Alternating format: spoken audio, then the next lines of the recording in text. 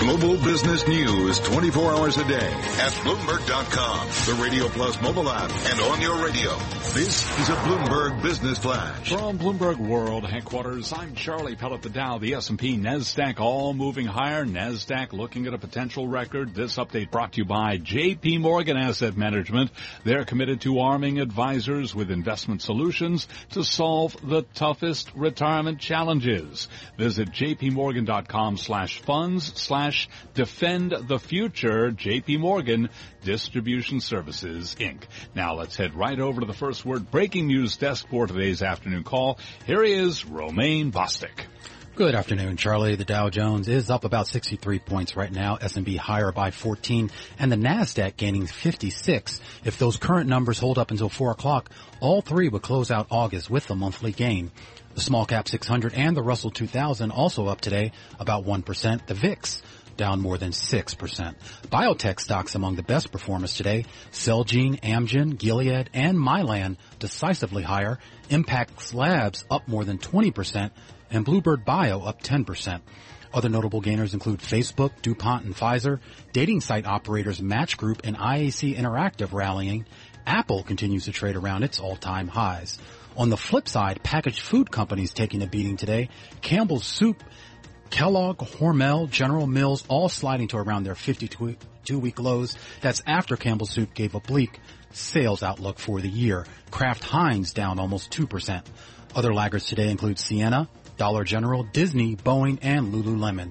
Lululemon set to report second quarter results after the bell. And finally, gasoline futures logged a record day, jumping as much as 15% as Gulf Coast refineries remain idle. Today's gain extends the longest rally for gasoline since 2013.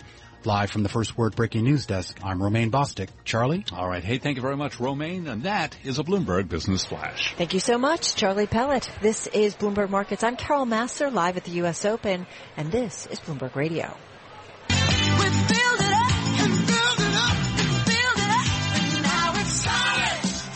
So the U.S. Open is in the fourth year of a 5-year transformation. Last year, the U.S. Open playing host to its new retractable roof, over Arthur Ashe Stadium. Some adjustments, though, made to it this year. Let's talk a bit more about the construction underway. Let's get an update. Chris Widmaier is head of U.S. Tennis Association Communications here at the U.S. Open. Nice to have you here. Actually, thank you for letting us be here.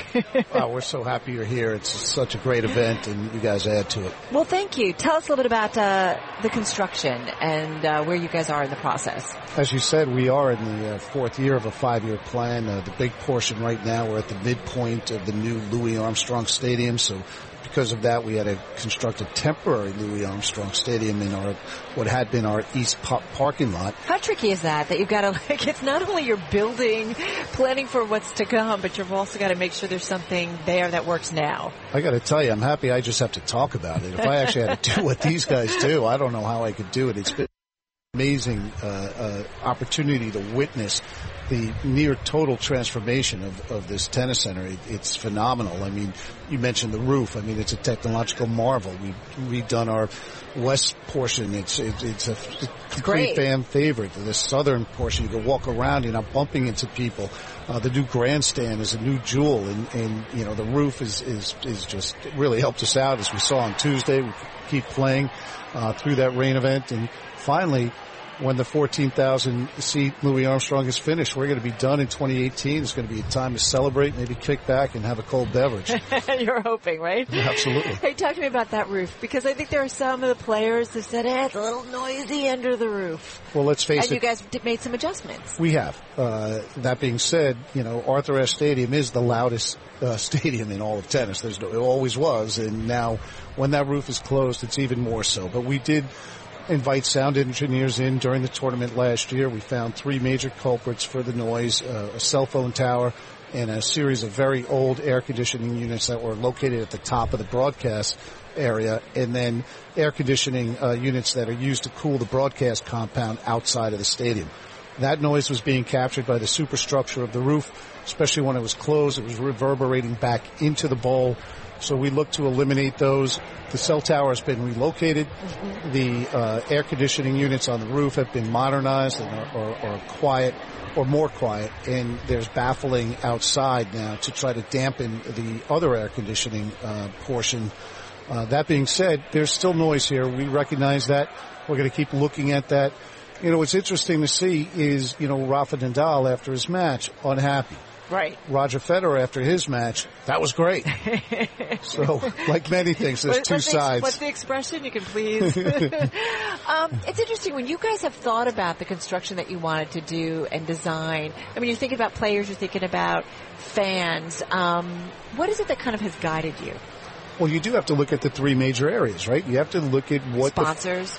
I was actually going to say broadcast, to be honest with you. I was thinking, players, absolutely. What is the competitive stresses that you have to overcome? What's the right thing for the players so they're prime and ready to go? The fan experience on site. This is an unbelievable event. I mean, our ratings are 94 to 96%, great to excellent. We know we can, even in that small window, can improve on it. We have. And then number three, with the growing international hunger for tennis, mm-hmm. you need to know how are you broadcasters and how you're setting them up.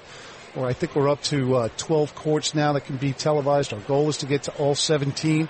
And so there's that much demand for that to be able to do it, to broadcast it. It's interesting. Wow. With the growth of all types of technologies, it's not, as we all know, it's not just through your television anymore. It's OTT, it's streaming, it's your devices, and as the whole world is getting more and more sophisticated technically, we need to deliver our product in new and exciting ways, and that's what we're doing.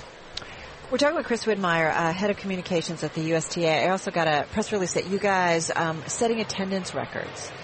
It's this event. It amazes me. I've worked at the NFL. I've worked for other sporting entities. I've now 14 years here at the U.S. Open.